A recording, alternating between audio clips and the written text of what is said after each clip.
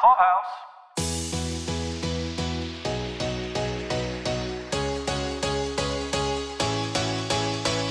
Hi guys, this is Caroline, and this is Pod Clubhouse's press pass coverage for ATX Season 11 Television Festival in Austin, Texas. Today I have with me Paul, who went off to the Capitol to check out all of the television wonders that it had to hold this weekend. I cannot wait to hear all about it, Paul.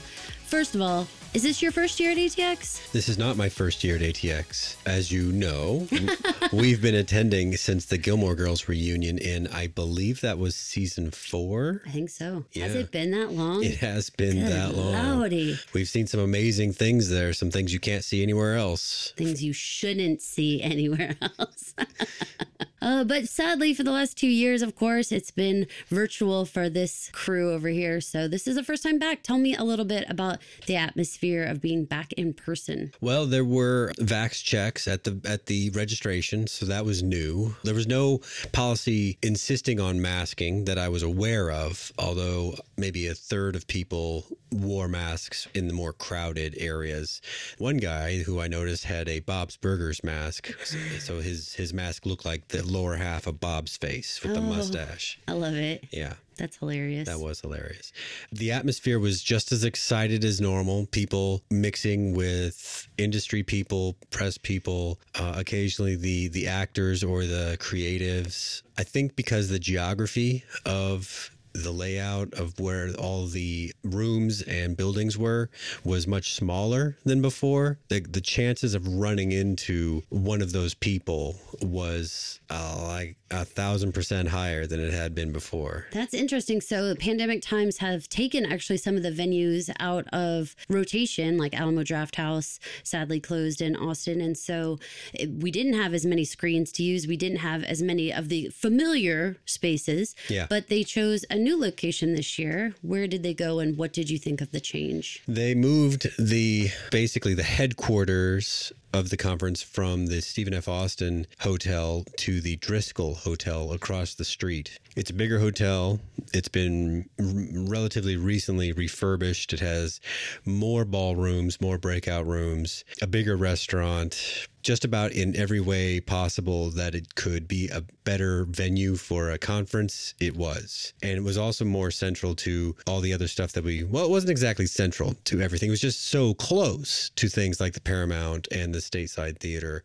Yeah, everything was super duper close. I don't know if you recall, there used to be both the Alamo Drafthouse, that was on 6th Street. Then there was a place called the Google Fiber Space, which we did see some memorable things there, but it wasn't a great location. It was kind of far, and it had just regular flat seating, not stadium or anything like that. Right, so, and pretty restrictive seating, honestly. It wasn't big, right. And you might remember that other place. I think it was like on 5th Street, maybe. That was where we saw, I think we saw Drunk History there.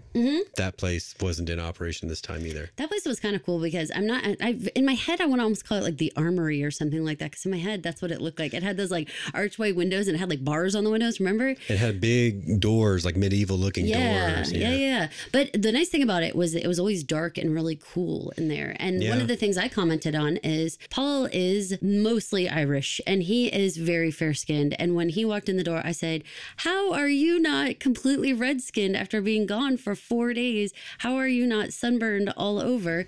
And it sounded like the changes they made kept you indoors more. They did. Since there were more rooms available in the Driscoll, they were able to hold more events in the Driscoll. And so only when they needed like a super large scale viewing did they send us off to one of the 2 theaters. And thanks to some construction that was happening on that corner where we waited up the hill for Gilmore Girls. Oh yeah, I was thinking about how, remember that one girl like fell out from like heat stroke? Oh yeah, that's a war story I shared with others to show my stripes. I'm telling you guys, like I told him, bring an umbrella. Maybe there won't be rain, but you'll need it just to block the heat of standing in the sun in those lines. Well, now the line went the other way. So I don't know if you remember, but the Stephen F had the second floor like balconies. So there's shade. That equals shade. And I believe fans. But right in that spot, they had HBO had brought a marketing build out, is what they called it, which was a coffee cart that they had made to look like a Westworld prop. It was operating. There was a woman in there who was acting as if she were a host, taking orders, making coffee, saying things like Dolores is watching you. That's super funny. Do you remember the one year they had Mr. Softy? This was cooler than Mr. Softy. That's hilarious. That was from Pete and Pete. Yeah, I recall that. I took a video and I put it up on our Facebook page if you want to see what it looked like of the host taking an order and delivering it, or the Pod Clubhouse Facebook page. So was there a theme this year? I think the theme was, thank God we're all back together. However, that being said, there is always a consistent theme of supporting work from people that haven't had opportunities to show their work so far. So, for instance, day one, the two events that I was able to attend that day, one was called Rutherford Falls, starring Ed Helms from The Office. He played Andy Bernard, and he was also in The Hangover. So a lot of people know who he is. This show takes place either in or around a reservation.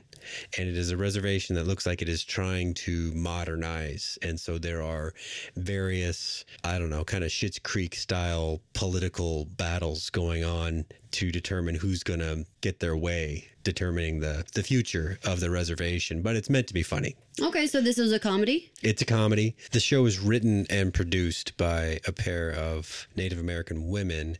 And to their knowledge, they're basically the first of their kind. That it is a Native American showrunner with a mostly Native American writing room for a show centered around this kind of issue. So that was something new to me that I hadn't seen before. And they are in their second season, heading toward their third. That's fantastic. Where can people watch that? Peacock. So what was your second experience of the day? A premiere for a show called Dark Winds. Dark Winds is an AMC Plus show that is coming up in this month, June 2022, featuring an actor that a lot of people have seen before. His name is Zahn McClarnon, who played the tribal police chief in Longmire. He also plays the most recognizable Ghost Nation warrior in Westworld. In this, he gets to play a tribal police chief. And it's set not in modern day, right? It's set like in the 70s? 1971, to be correct. Instead of having a plot that features, like such as in Longmire, where they would occasionally need to go into the reservation but kind of butt heads with the administration of the reservation whenever, Longmire needed to carry the long arm of the law in there. This is a story that is focused on the people of the reservation, more fully illustrating the kinds of things that can be found there rather than just kind of coming in and coming out. This is like everyday life in terms of like their approach to family, religion, government, how they feel about their place in the world. That kind of stuff is more fully explored. I think that's fascinating. And, all the different seasons of ATX have always had an element of diversity and inclusivity. And this is the first time I can think of not have one, but two shows that are talking about what life on the reservation would be like and, issues of the day. I think fascinating. I look forward to checking out both of these. Well, you've been going with me and I've been going with you to ATX for a long time. And this message of representation has been the big one, I would say, for at least the last 4 years, maybe 5.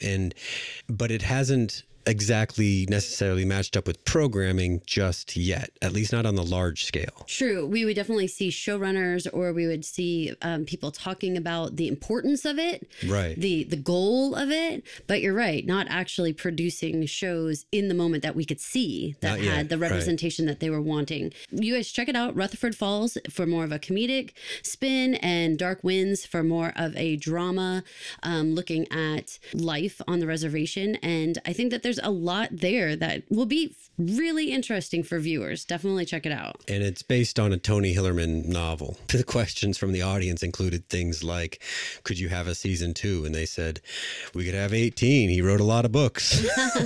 That's awesome. That's always cool when they have a lot of great source material. Yeah, it's using characters from his books that readers of his books will. I think it's a little mixed and matched in terms of time and place, but I think readers of the books will find what they want out of that property translated to the small screen. Very cool. Heading over to day 2, what were some things that you got to watch? Day 2 was the first full day of programming for me. Got started early, 10 o'clock that morning, which felt very early. There's something about ATX that kind of keeps you out a little bit later than you meant to, and it always starts a little bit earlier than you remember last year's panel starting. So start out the morning, day 2, with a pilot, an unsold pilot called Baron and Toluca. This was created by some of the people behind the original Roswell. And what makes it interesting and unique is that it is a crowd-funded pilot. Mahendra Delfino and Brendan Fair, the brains and the actors behind this thing, couldn't find a way to sell this show the usual way. They turned to their fans that they had earned through their previous work, kind of like they did for the Veronica Mars movie, for instance. They crowd-funded enough money to get this thing shot. Well, that's always exciting because then there's already a built-in fan base that really wanted to see this made. And there were people that traveled from Santa Fe, where they shot it, and Roswell, I guess, to come and see it premiere on the big screen. That's amazing. That must have been some energy. They were excited to see it. They brought little pieces of swag that they had made on their own, printers and crickets and whatever, and were just excited to have new people like me who have no idea about anybody in their food chain just attend and see what the energy is all about. Let me give you the premise. Take the premise of Galaxy Quest. Only insofar as you have actors who have been portraying something on TV, and then a situation requires them to do that thing, but for real. Okay. Nothing else in common with that. Now, layer that on top of the X-Files, where you have a Mulder and a Scully figure that in real life had a dating history that went south. Okay. And now it's many years later. They're having to be paranormal investigators, but they can't really be in the same room without, sniping and squabbling with each other. There were funny moments. But yeah, for this to go further, they would end up redoing it. Well, I think it's a really interesting festival in that they have things like the pitch contest. They have something like this where it was like independently funded, just trying to get the story out there, trying to get some interest. There's something about that I find like very hopeful and very inspiring for people who really want to break into industry, that there is a format here for you to be able to tell your story however far you've made it, whether it's just the idea or whether you've actually written something or if you've actually filmed something. Maybe someone's going to see it and pick it up. Well, that's the chance. That's the hope. I mean, they have a track record of making shows with that develop a following, so there's that. You can't ignore that when you look at this work. So there's probably something to be mined out of this. And this is how they needed to display it in order to get that attention. So at this point, is there anywhere where our listeners can see it, or they just need to keep their eyes open if they happen to see this name? They would have to look hard. They would have to look hard. Like, for instance, there was some really recognizable music in it. And someone said, your music budget must have been enormous. And they said it was a festival one-time only licensing. Oh. Yeah. Okay. All right. They really did. They got creative, though. Yeah. Well, good for them. Yeah, they did.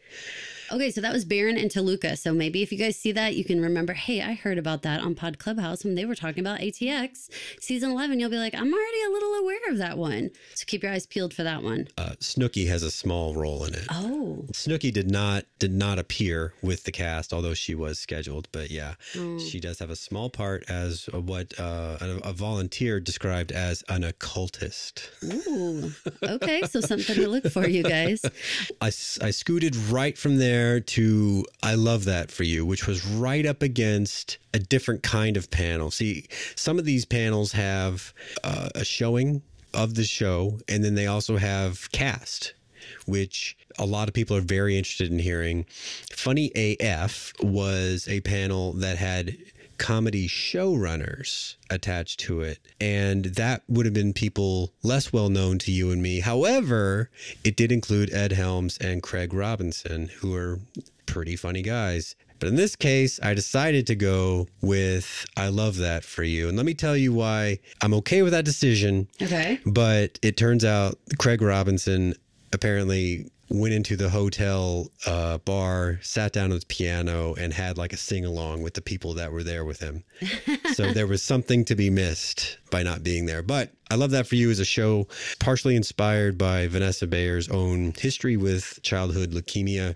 Which sounds kind of grim when you just start off with that sentence. But it is a comedy. While she was sick, she developed this lifelong infatuation and just amazement with home shopping, like the Home Shopping Network. And so the show is about a character who's trying to make her way on the home shopping channel. I think it was SVN.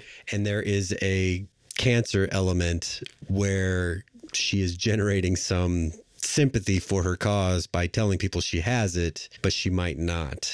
Yes. So, all right. So it was based on her original true life story, although she says that like she doesn't have a brother in it. And she had to explain to her parents that like, this is just a version. You weren't really exactly like this.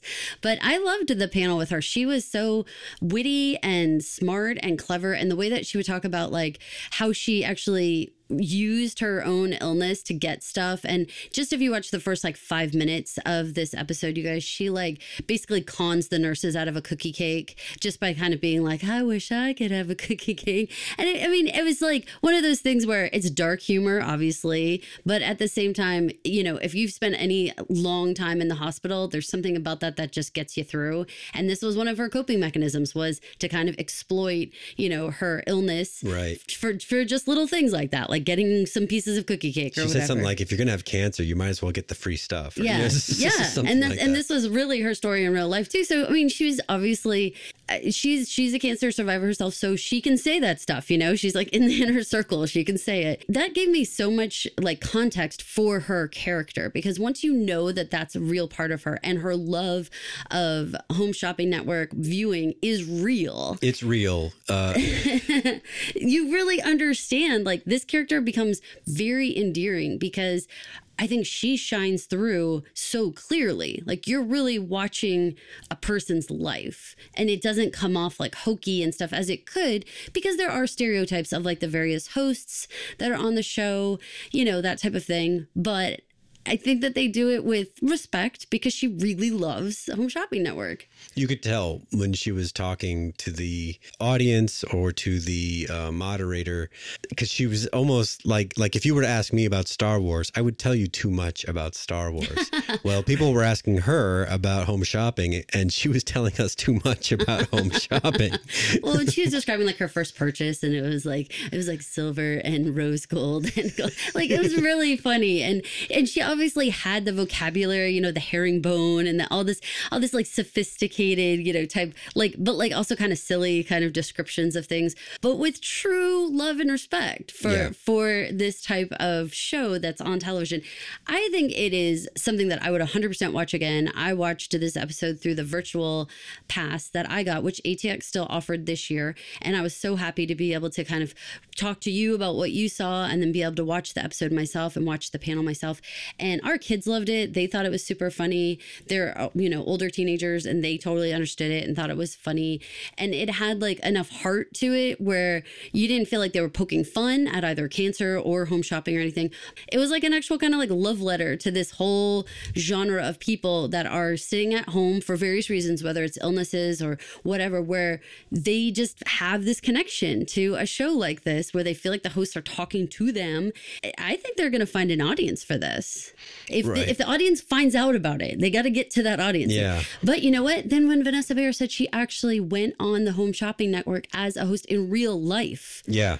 I mean, that's the way to get the show in front of the right viewers. That's right. It's finishing its first season and it runs on Showtime. After that, I moved to a little more esoteric topics. I went to a panel called Reinventing the Water Cooler, or How to Get and Keep an Audience. This one was attended by one of the executive producers for Showtime's Yellow Jackets, one of the executive producers, I think the executive producer for a show called Cruel Summer. Her name is Michelle Purple. And then kind of a connective tissue for both of those shows, the vice president of scripted programming from E1 Entertainment, which is like the production company. Her name is Jacqueline Cesario. Now, Paul, we have a lot of listeners who may just be used to streaming, maybe working from home, and the concept of revisiting the water cooler is like, what are you talking about? These shows come out weekly. When they come out weekly, like olden times. Like broadcast television. Right. They went back and forth trying to describe, because they were asked, like, what is it that makes a binge show, meaning like a show that is dropped all at once, versus a show that is better off going week to week. And this was a very frustrating kind of thing, because this and the next panel that I attended, the producers boiled it down to a gut feeling, which was sort of like antithetical to why we even had the meeting, why we had the discussion. We came to find out, what about these stories? And it was just like, well, these we knew it when we saw it, that these would be better to create that community that comes along, the long-term discussions in terms of solving or trying to solve as an audience the mystery that you don't get when you have a binge show.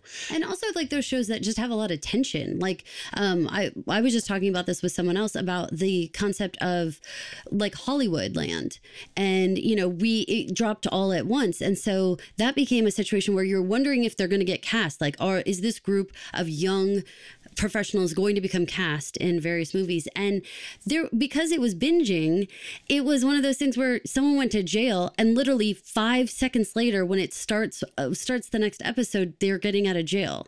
So there was no actual stakes at any point, because the tension was completely cut instantly. And we were lamenting, like, why can't we have more shows where we can sit around for 7 days and say, oh my God, I don't think anyone's going to get them out of jail, or or oh my God, in the cases of things like Yellow Jacket, like the mystery of it all, being like, what in the heck actually happened to these girls? You need some time to process it. You need some time to get up on Reddit and your Facebook groups and listen to a podcast, right? Go on Pod Clubhouse. It sucks for us as podcasters when everything drops and we have to sit down and talk about it, and it'd be like, all of you guys have already seen everything.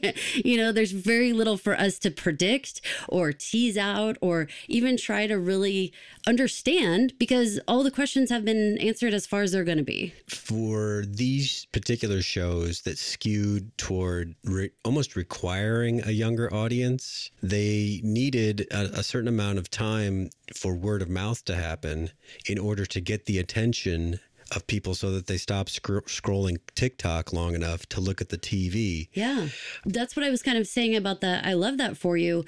You have to get it in front of the right viewers. And that in and of itself can be very complicated when you have these little like niche groups who already have a medium they're watching. Like if you have the Home Shopping Network people, they're not watching a comedy. they're watching the Home Shopping Network, right, yeah. And so it's like, how do you get in front of them and let them know there's a show about that?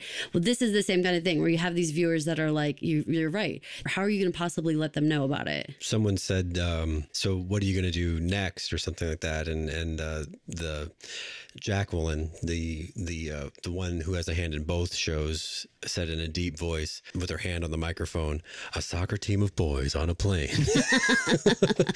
For those of you who have not seen Yellow Jackets, that's the premise. Right. But it's girls. But it's girls, right. Well, that's super funny. Well, it sounds like that they had, a sense of humor about it, but it is something that we got into podcasting because of Lost and because of The Leftovers. And those were shows that we would relish when they came out each week, and we would just sit there and talk about it for hours on end with friends, family, anybody who would listen. Oh my gosh, remember Television Without Pity?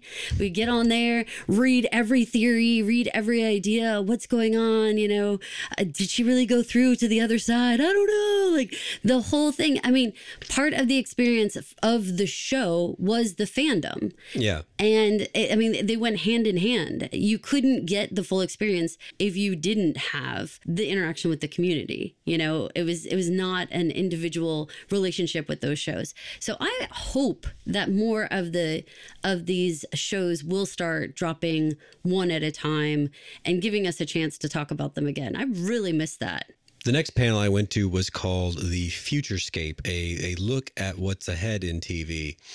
This was another panel that had producers from, these were executives from HBO, from Showtime, the same executive VP from E1, Jacqueline was still there, and then an exec from Kilter Films, which has some production role in Westworld, so they work with HBO. And then someone, the head of scripted programming from a production company called Rooster Teeth, which is most well known for making animated products. And this one also amounted to, they had gut feelings about what's good and what's bad. And there was a couple of interesting comments. For sure, you're going to see more intellectual property work. That's not going away. They're not just going to close up shop at Star Wars and Marvel and say, well, we had a pretty good run. That's not happening anytime soon. Well, I know you're going to expand on that because you had an entire panel on IP shows, but can you explain a little bit to our listeners, what do you mean by that? You're going to see a lot more IP work. Intellectual property, meaning like the decision makers behind who gets what made on television programs, television networks, are going to continue to rely on the tried and true name brand entertainment. But whether or not it comes from pre-existing movies, they never mentioned books. Certainly comics and stuff. Work that you are already familiar with from some other way. They're going to keep mining those. They did mention, and you might think this is interesting, podcast listener, podcasts are starting to become one of those kinds of IP that you see getting made into television, and they recognize that here. I mean, I think we could all say Only Murders in the Building was certainly inspired by, yeah. Right, podcasting and that type of thing. So is it wrong to say that they're just creating franchises? Like, I mean, no, they're basically filling out the universes of these characters that are interconnected. We all recognize that as franchises, right? Yeah, it's for our purposes, it's interchangeable. Really, IP just makes it sound like you're well read in the big highfalutin terms. I'm here to make it accessible to everyone. Okay. Yes. So the thing about that is that I do think there's a lot of love and interest in having stories told about some of those periphery characters. I know, like, we just ended This Is Us, and there's been a lot of conversation about things like spinoffs and wanting to take characters that maybe weren't as delved into and let them run with their own show. And it seems like what we're hearing, just sort of like when we had like the years of the reboot, a couple of years back, I feel like this concept of like, if you have something good, there is no reason to walk away from it. Yeah.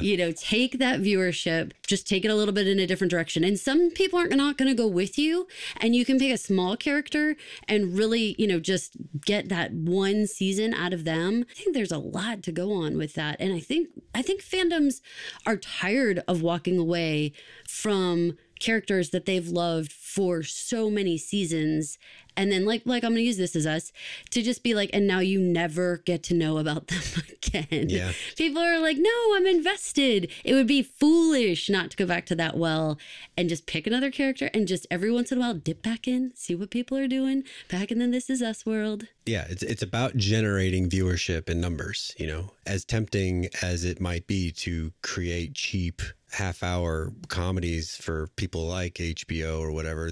Those are the ones that are fairly forgettable. They don't really generate the Game of Thrones type numbers that they want. And speaking of Game of Thrones, I mean, obviously House of Dragons coming. And then, you know, I'm thinking of our own podcast, Yellowstone spinning off with 1883 and the 4 Sixes. Like there is a whole wrapped arms around this idea of like, once you have a core concept, you just let the spider web go. Well, even the following morning, I attended the screening of Walker Independence. Walker, you know, the original Walker Texas Ranger was Chuck Norris. That ran for several years, and then they rebooted it with Jared Padalecki, and they let that run for 1 or 2 years before spinning it off to a way early prequel, like, you know, 1883 style with this Walker Independence. But we'll get there in a minute. We're not quite done with day 2. I just wanted to expand on Caroline's point. Yeah, I mean, I'm for it, and I think that there's a lot of fans out there, especially, I mean, we certainly get this when we're kind of like maybe even feeling finished with a show. Sometimes we have listeners who are like, hey, we've been listening to you for a long time in this. Don't you dare walk away from this show. We see you, Maisel fans. Like, you guys get back in there because we're attached. Like, we are used to hearing your voice every week and we expect to hear it. Cool. I think this is great. And I'm excited to hear more about some of the other franchises. Like, nobody is missing the boat on Star Wars and Marvel and all that. Like, doy, we get it. Y'all are going to take that and you are going to suck it dry, okay? But some of the other ones, like you're saying, Walker, great example. You know, like there's other shows out there that deserve more scrutiny, I guess, of like individual characters. You know, like let's really get into them and analyze really what's going on in these side stories. I think you'll continue to see that. One interesting thing that they did bring up was the current global financial situation with inflation being what it is. How is that impacting their production? And they were a little cagey, but they said so far so good, except in the realm of visual effects, because they farm that out to companies in other countries, South Korea, India, places like that. And they said that those are getting off their charts in terms of how much that's costing them. Well, then I am curious if shows like This Is Us or even really Walker, you know, will get more love over, say, a Marvel show because they require far less special effects, far less green screen work. You know, certainly there's got to be some appeal in that. Well, that was the assumption. But all the executives said, well, if we love a show and it requires effects, I don't think that would make us say no. However, we're kind of only at the beginning of this thing, you know? 100%. Yeah. So we'll see. We'll see is a good outlook. I mean, certainly we saw how, you know, COVID affected, you know, seasons and episodes and cutting back of storyline and even which characters could even be on screen anymore. Like, I don't think anyone knows until it's happening how a situation's going to affect our shows. So then that night we had a Parenthood reunion, which this is something that ATX does every year. And I always look forward to the reunion shows we saw. You mentioned Gilmore Girls. Battlestar Galactica was another huge one. Felicity. Oh my gosh. Just to see. Ugly Betty. Just to see their faces again. Right. I mean, how much were you like dying at Battlestar? I know you were dying. Oh, I loved it. I mean, we got okay seats. They were like the front seats, but on the balcony. So I just loved soaking in all their little stories.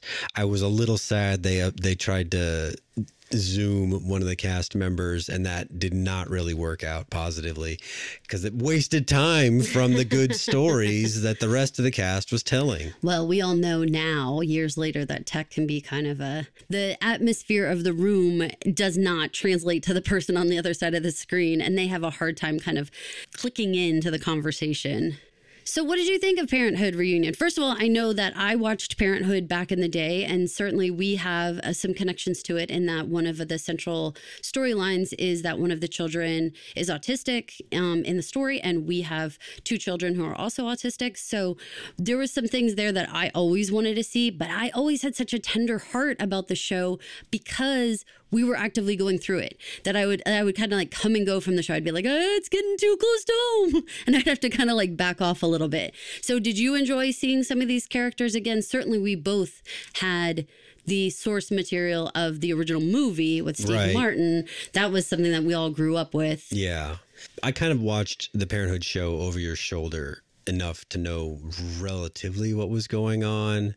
Originally, both Peter Krause and Craig T. Nelson were scheduled to appear. However, they did not. So it was a much smaller cast appearance that did take the stage, including Dax Shepard, Eric Christensen, Joy Bryant, Monica Potter, the show creator, Jason Katims, and their lead director, Lawrence Trilling. They made, I think they said like 109 shows, something like that, and he directed 40 of them. So he's probably like the majority presence in the director's chair for them. This was Dax Shepard's show, at least that night. His presence made anything that might have gone the direction that the organizers didn't see coming, he brought it back and kept it funny, kept it light.